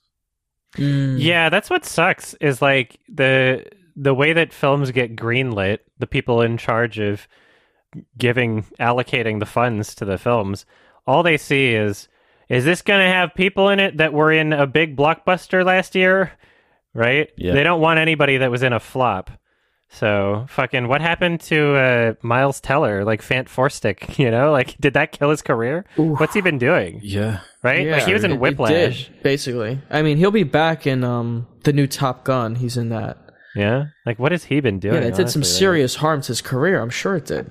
Yeah, it must have. He got beaten up the other day, I Yeah, think. 4-6 a huge bomb. Yeah. Yeah, it really sucks just how fragile that is. Like, Yeah, an like acting Michael B. career. Jordan was able to escape that, and Josh Trank, I don't know. He made Capone. Oh yeah, that came out. I don't even think I saw it. No, I didn't. I saw it. Capone, yeah. It's an interesting Capone. He poops himself in the movie. Oh, cool. Yeah. Yeah, I don't know. There's quite a few actors out there that, they do a bunch of shit roles, and then just there's one role where it's like, oh yeah, you're an actor. Like, Jim Carrey's always been very eccentric, but Eternal Sunshine, I think, really lets him shine as an actor. Sure. Yeah. Eternal Sunshine, Truman Show. Truman Show, yes, but Truman Show is like so... It's a great movie and a great performance, don't get me wrong, but it's so close to what I'd imagined from him in the first place. Whereas Eternal Sunshine, he's playing such a more like shy and reserved character with like, very subtle mental problems, and like he feels like a real... It feels like a real departure. He's not like so outward. Yeah. It's a departure, but it's a good role for him. Like it's not quite number 23 or some like dark crimes, I think it's called. Eggman. Yeah, that's just too much. You can't really take it seriously because it's like Jim Carrey, but he's like a really dramatic. Like Eternal Sunshine's perfect. Yeah. Bittersweet, romantic, like drama. Yeah. Very good tone, and Truman Show too. Like that one. It's a comedy, but at its heart, it's like more of a drama. I'd say. There's some movies where comedic actors try to break into a dramatic role and it doesn't work so well, like Butterfly Effect and who was that? Ashton Kutcher. Yeah, that's right. And then Saw Spiral. But I guess you'll find out when you see it. That'll be a matter of opinion. Oh, yeah. I can't wait to hear what you say about it. I can't wait to hear what both of you say about it. Yeah, I'm hyped. Chris Rock. It's I don't know. I'll let you figure it out on your own. Okay, let's do this one then from Cindy ZYK. Have you guys ever tried to learn a second language? How competent are you with it? And in what way does it affect your film viewing? You guys got any second languages going? I learned, French and a bit of Spanish in school, but aside from that, I never really... Yeah, in school I learned a little bit of Italian. I'm not that fluent, though. You got anything, Adam? Yeah, in Canada they do like French immersion in schools, so you can either have your kid do their entire schooling in English or their entire schooling in French, basically, learning the exact same subjects, just with different language from a teacher. And I was in French immersion up until the end of grade 3, and my brother was in French immersion for his entire schooling. So he lives in Montreal now because he was fluent in French just from having French immersion. I know a bit of French. There's no good reason why I should have been removed from French immersion. I don't know why. I got a C in social studies, and my parents were like, he must not understand the language. So, and then I got moved into English, and then grade 4, I got a C in social studies because I don't give a shit. I don't like history, and I don't like maps. Anyway, so I know a bit of French. I know a little bit of Japanese, more French than Japanese, but I've been trying some of those like language learning apps. There's like Duolingo and Lingo Deer. Duolingo, yeah. And they're helpful, but the problem is just like the amount of consistent commitment that you need to put on it. And if you fall off that routine and it's not a habit anymore, then it's really difficult to get back on. But at the same time, every time I do get back onto one of those, I feel like I still retain a lot of where I left off. Like it doesn't just exit my mind forever, even if I take a break for a while. Yeah. So yeah. Learn a tiny bit of German and a bit of Japanese, and I would love to learn Korean, but it's very difficult, and I feel like I would probably need like a tutor to help that process, and also to help with the commitment, because if you're paying somebody, then it's a lot easier to justify doing it on a routine. Yeah. Yeah, I guess the biggest hack with this language, getting our grips over it, the best way I've heard it go down is just when they have to move country, go live in Spain for a few years. You're just surrounded by it. You just gradually over the months start picking it up, like you were saying with French in school or whatever. But do you find it actually assists when you're watching French cinema or anything, knowing some of the words? Because I mean, you know what's funny though? With foreign language cinema, you'd think that learning another language would like assist you in a way, and you could make that argument, but it just makes you more aware of how inaccurate subtitles are because you have to like not only it's not like a word for word translation because not every language orders the words in different ways. Like you find out that you're asking a question in Japanese only at the like syllable ka at the very end, right? Like, well, hence lost in translation. Yeah. So there's things that like, especially when you write dialogue where there's like a very cultural understanding to that line, or if you write a line in a film where a character confuses one word for another, it's like, okay, then you have to find two words that rhyme, and you can't use the exact same words that were in the original definition because they don't rhyme. So you have to kind of like create a new line that the original writer didn't intend, you know? Yeah. That's the art of translation, isn't it? Either that or don't have them rhyme, and then that can be weird too, right? So, or just like common colloquial expressions or whatever, like sometimes you really just have to like adjust that to the culture, really. And that's why subtitles are so weird sometimes. Yeah. Like Germany, they've got a bunch of bespoke words that just we don't have translations for. So it gets pretty crazy when you're dealing with all the different languages, and I just feel like I'm missing so much with some of these foreign language films that I just know that when it's in my native tongue, I'm not missing some of the inflections and delivery, and there's so much. If you're fluent in a language, then you might as well just watch it without subtitles, you know? Yeah. And you'll get the pure experience of it, I guess. So, we have a fucked up one here from Deleted. They actually deleted their account after leaving this, but hypothetical question for Adam and Ralph. An evil wizard casts a hex on you, which prevents you from watching any of your top 50 favorite movies. If you try to turn on any version of any of these films, the screen is black and you cannot hear a thing. If you try to listen to the score alone, you won't hear anything. If you try to read its screenplay, you won't understand a word you see. The wizard offers you a deal. He says he will restore your abilities to watch your 50 favorite films if you can just do one thing. Watch all of the Madagascar movies, including The Penguins of Madagascar, every day for a year. Keep in mind that's about 6 hours a day. You can't put it on while you're working or sleeping, and you can't watch it with friends or under the influence of drugs or alcohol. You must give your full attention to all 4 films every day. If you cannot do this, then you can never watch the likes of The Holy Mountain or Goodfellas. What do you do? Oh no. But then wouldn't my new favorite 50 films be the ones that I could actually watch then? But you'd have to write off The Holy Mountain and Goodfellas, right? Or whatever's in your top 50. You could never watch it again. It would be kind of like that Danny Boyle movie where like the Beatles stop existing apart from that one guy. Yeah, I know. I'm just trying to understand the parameters of what exactly that means. Like I can't even think about it in my head, or no? Because if I can't even read it or listening to it, like I won't understand. So complicated. I won't understand the words in the. I just won't watch scripts. Movies anymore. Well, I mean, there's still a lot of great movies out there. 50 is a lot to get rid of. Yeah, I watch like new movies. I guess I had my fill of Goodfellas.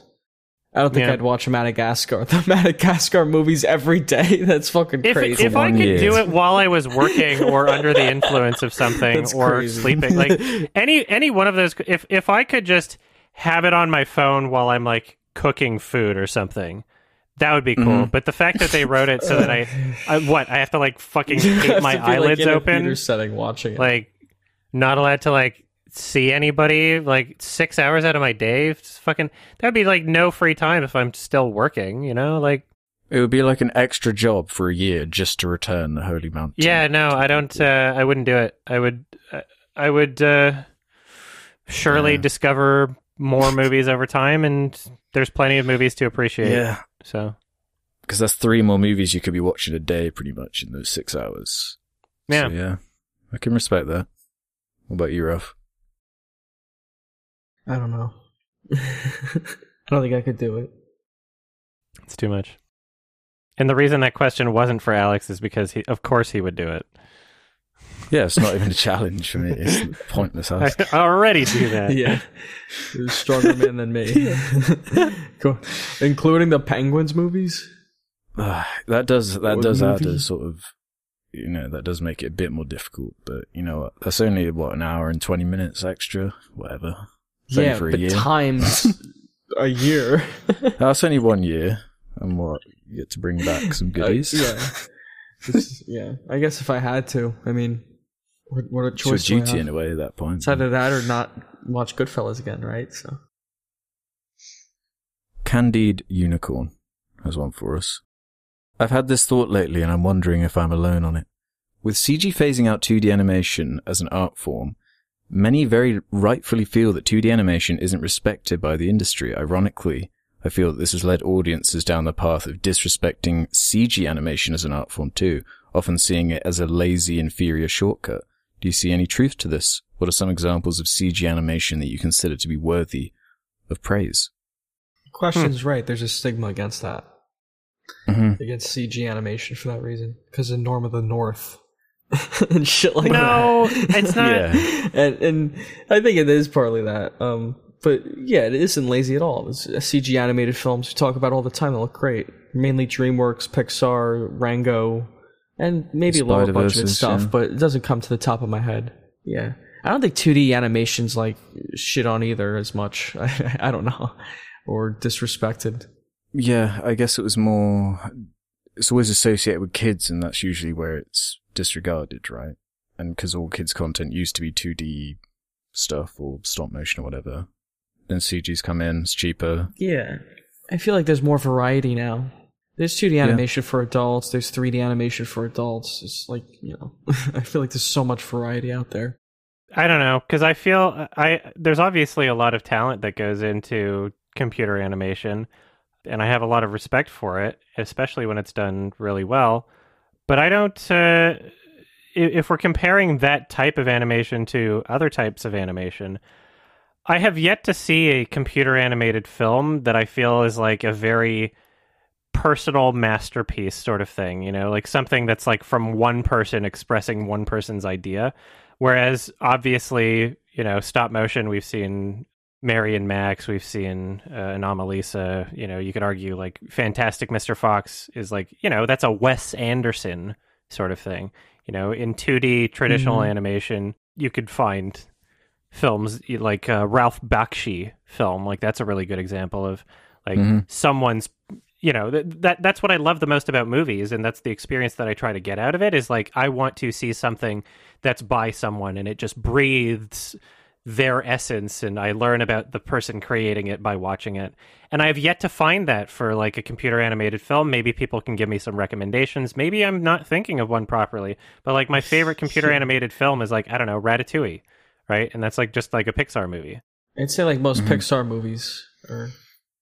Yeah, well, they're sort like of Brad Bird directing The Incredibles. Like, but that's not because that still feels like the Pixar movies blend into each other, right? You swap out the directors, you basically have the same movie. Really? Do you think? No. I don't feel that way about that era. Yeah, I don't feel that way about some of their earlier stuff, like Incredibles specifically. I feel like that's such a Brad Bird movie. Mm-hmm. Yeah. I don't know. That one's got a lot of personality. It's not like a personal, like, it's not like Anomalisa quite, but it doesn't have to be. Part I think of it, that's the expression of Brad Bird as a filmmaker, is to make pop art like that. I don't think it's any lesser. CG animation on the scale of a project like Incredibles it's just so expensive, and especially what was that, 2004? They were pioneering the technology, and whereas like stop motion anyone can do in their garage sort of thing. Mm-hmm. Yeah, it's more personal, right? Yeah, I think it does need to be. What have we seen? Like Food? No, it's not called Food Fight. I always ironically call it Food Fight. Shit, what's the real name? Food Fight. Sausage Party. Sausage Party. Yeah, that's right. Which I don't actually like, but that's like one of the only examples of a. Right, that's what I mean. It's so cheap. It's just like crappy. Like it just sucks. Yeah, made by slave labor, basically. Yeah, I'm still waiting for something that I feel has that type of like really well made but also personal quality to it that I love out of films. And like, I mean, CG animation is really expensive, but it's like there are people that can create things independently, but from what I've seen, like on, I don't know what it is about it. Like, I guess I'm not like super involved in the process, because if I see a CG animated YouTube channel and there's a bunch out there that create their own things, half of them are really like shitposty, where they're like trying to make something that looks stupid and weird. And I think it might just be like a part of the process. But then you look at like 2D animators that are posting their own short things that they're creating basically by themselves, like Don Hertzfeldt, or I need to look up the name of this guy. What is his name? He made Double King. Felix Colgrave, like fucking awesome animator. Like Felix Colgrave makes some great shit.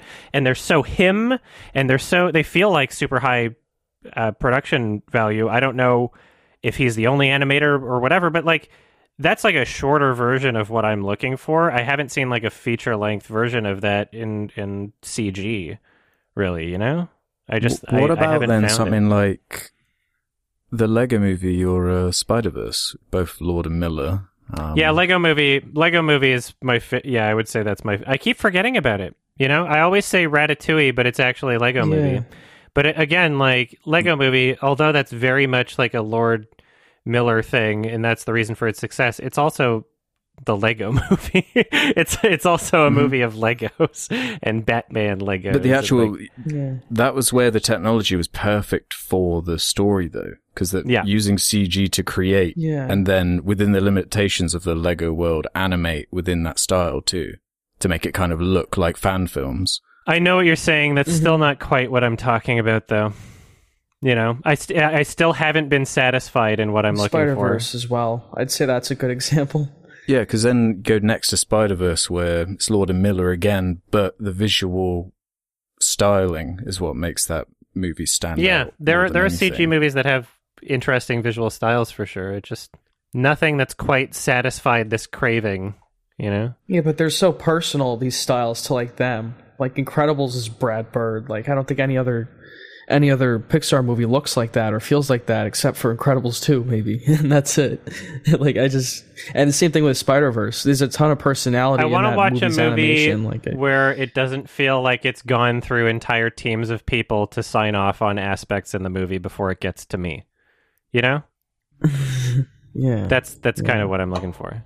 But making these movies is so expensive. It's exactly that's impossible. Yeah, it that's is. what It's I mean impossible. with the scales of these CG movies. They usually just aim for a very general audience, or as general as they can go. I don't think it's necessarily impossible, but you'd need like a really hands-off producer with a lot of money who just doesn't care about whether or not they get exactly.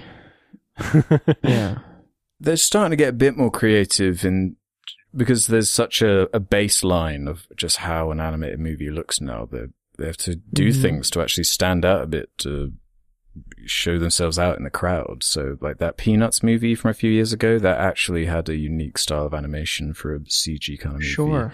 Even Pixar's trying things now. This upcoming movie that's like set in Italy, different kind of designs, color palettes, and lighting, everything. Soul was a little bit different than what they're usually doing. I think we are seeing it's going in an exciting direction now that the technology is just so insanely photorealistic. Really, you can just do anything, you know. And as the technology gets cheaper, the options just become more and more endless. Yeah. So hopefully, more of those independent artists will come out. Yeah, because even on like Netflix with these shows like Love, Death and Robots, which I think some of the animators, art directors from Spider-Verse. At least in that first season, there's an episode that uses an extremely similar kind of style. So you can find kind of these examples out there, but it is just sort of low key at the moment. Yeah, we'll see what happens. I'm excited and looking forward for things to grow. Yeah, just all this tech stuff is interesting, and just how it like levels the playing field. So then it's just the stories that have to come through. The creativity that's to shine through in some way. Yeah. I wish 2D was still a thing that studios wanted to do, though. I feel like there's always going to be like a little bit of like resentment for a lot of people.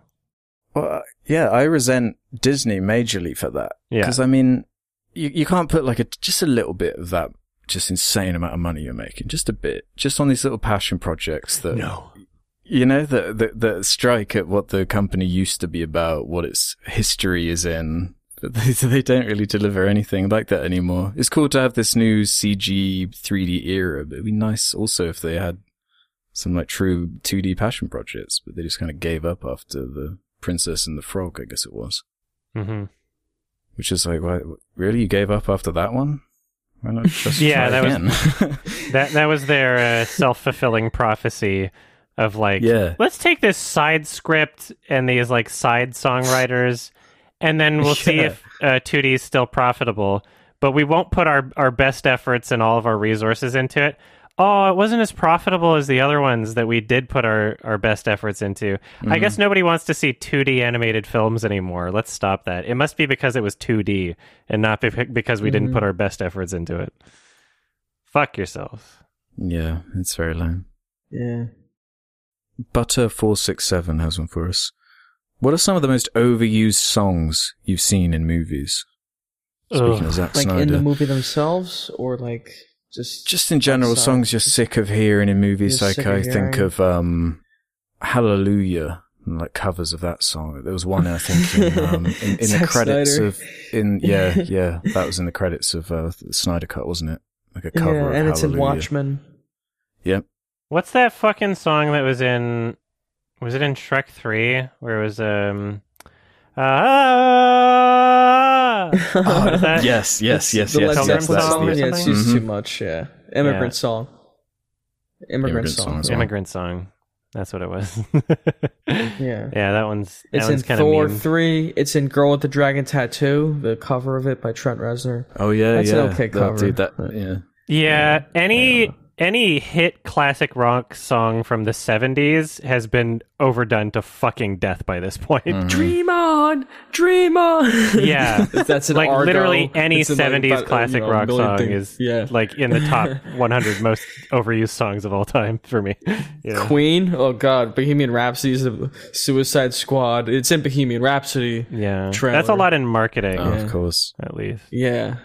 Yeah, that I keep getting mixed up in marketing too, because there are so many examples of songs that are abused in that. Even songs from the scores of movies, right? Isn't the score from 28 Days Later just like abused everywhere online? Sunshine. Constantly. Every John Bryan popular score. The Requiem for a Dream, Lux Eterna got reused and redone in many ways. Yeah. And it's always so weird hearing other film score songs get overused, because it's like, I don't want to be thinking of a different film within this film's universe, you know? Mm-hmm. That's weird. It's worked fine in some documentaries. Really. It depends on the movie. Tarantino does it really well because his movies are different, but he's like an exception. Yeah, and he also picks a lot of film scores from like more obscure movies where he's just like, I'm just going to... Sure, they're more obscure. Yeah. He's more of an exception too. He's a very good writer. He tends to use things pretty well in general. Right. Yeah. Definitely. Yep, 70s classic rock. Pretty much my answer. It's the whole genre is overused. Yeah. Fuck. Tarantino and Scorsese, they use music the best, basically. Yeah. Yeah. We can end on this one from Tunisian. How do you feel about going back to theatres with the ambiguity surrounding vax/unvaxxed people? So I guess... I think I'm the only unvaxxed person in this call right now. I'm half vaxxed. Is that right? Oh, you're only half vaxxed. Okay. Yeah, I'm fully. I'm non-vaxxed right now. Or yesterday. Mm-hmm. Yeah, I'm not interested in going to the theater until I have mine. Sure. Yeah, same. Yeah, I'm waiting. You'll be all right. You'll be all right. Everyone will be okay. Yeah. I mean, get your vaccine. I'm just waiting get for your my vaccine job. Be safe. Except to the individual. Use protection. Yeah. Yeah, I'm like, because I don't think it's been that hard on me not seeing things in theaters. Like, the biggest ones where I was like, oh, come on, you're releasing it and I have to wait, were like Tenet and Saw Spiral. And after seeing those movies, I would be pissed at myself if I went to a theater to see that when it wasn't like safe, or if, let's say, I like got COVID watching one of those movies. I could never forgive myself, even if it was just mild symptoms. Yeah. Just knowing that I got COVID because of Tenet or Saw Spiral, I never would have forgiven myself. Yeah. So, yeah. Was it worth it? Yeah, I'm getting more and more annoyed about that whole Tenet thing. Yeah. Sure. Yeah. The guinea pig trial and error. Could have done both. Film release. I mean, he's not working with Warner Brothers anymore, so I don't know. Is that official? I think he's just kind of bitched really loud. I don't know if did he actually officially break it off? Yeah, like I don't know. He must be really upset or something. I don't know what's going on. Yeah, really upset over nothing. Yeah, he could have just put it on VOD. Well, upset at them for like doing an HBO Max thing for a year and only a year when he didn't have any movies he was releasing. Yeah. During an unprecedented pandemic that no one anticipated. Yeah. He could have delayed Tenet. If he wanted a theater, he could have just delayed it, because that I get. Yeah, but it's so weird that he just it's so insistent that it had to be out His now. movie was basically the only one out. Like, it was the only one in theaters. Yeah. That was new. It was The Invisible Man and then Tenet. Like, which you said, it was like February. But when I went to see it, there was only like one other person in the whole entire theater. So yeah, I'm curious how that's going to go. Yeah, it was just really that was pretty ridiculous. Yeah, of course it's a Chris Nolan film, but I'll go see it no matter what. Yeah. Was Cruella in theaters? Yes. People rushing out to see that one? Yeah. That'll do it. I don't know how many people saw it in theaters, but yeah. I'll be seeing Old in theaters. It's on Disney Plus for $30, so it'd actually be cheper to fucking just see it in the theater. Yeah, there you go. Unless you got a family of 4. Yeah, I got a family of 4. Yeah. No individual tickets. Yeah, it'll be interesting to see what happens. I'm looking for, I'm excited to see things start opening up again to normal capacity, but also provided that it's done safely. Who knows? Who knows? Yeah, it'll be trepidatious until the new Marvel movie comes out, and then everyone's just going to forget, It's going to be just back to normal. Right. When Black Widow comes out, you'll see. When the Eternals hit screens, everyone's going to be... Eternals. No one's going to be That's thinking the hope. about COVID at that point. Think. All right. I guess it's time for a film recommendation for next episode. I'm picking a film from 2009, directed by Sam Raimi, called Drag Me to Hell. And cool. And we're going to have a special guest to talk about that. Jenny Nicholson is going to be joining us. Nice. And we will also probably talk a bit about Cruella also. Yeah. So yeah, if you don't want spoilers for any of those movies, then watch them before the next episode. These episodes come out every 2 weeks. You can listen to them early if you go to Sardonicast.com, sign up for premium. $2 a month, you'll get the episodes early. I can't even talk anymore. Sardonicast.com. Patreon.com/Sardonicast does the same thing. You're right over there. Yeah. I'm fine. $2 a month. We got merch also. Proceeds from the merch will go to my Alzheimer's diagnosis tests. Have a Shrek-tastic day, everybody. Yeah, let's end it like that again. Shrek, everybody. Yeah, thanks for Shrek. listening. Shrek is love. Shrek is life. Bye-bye.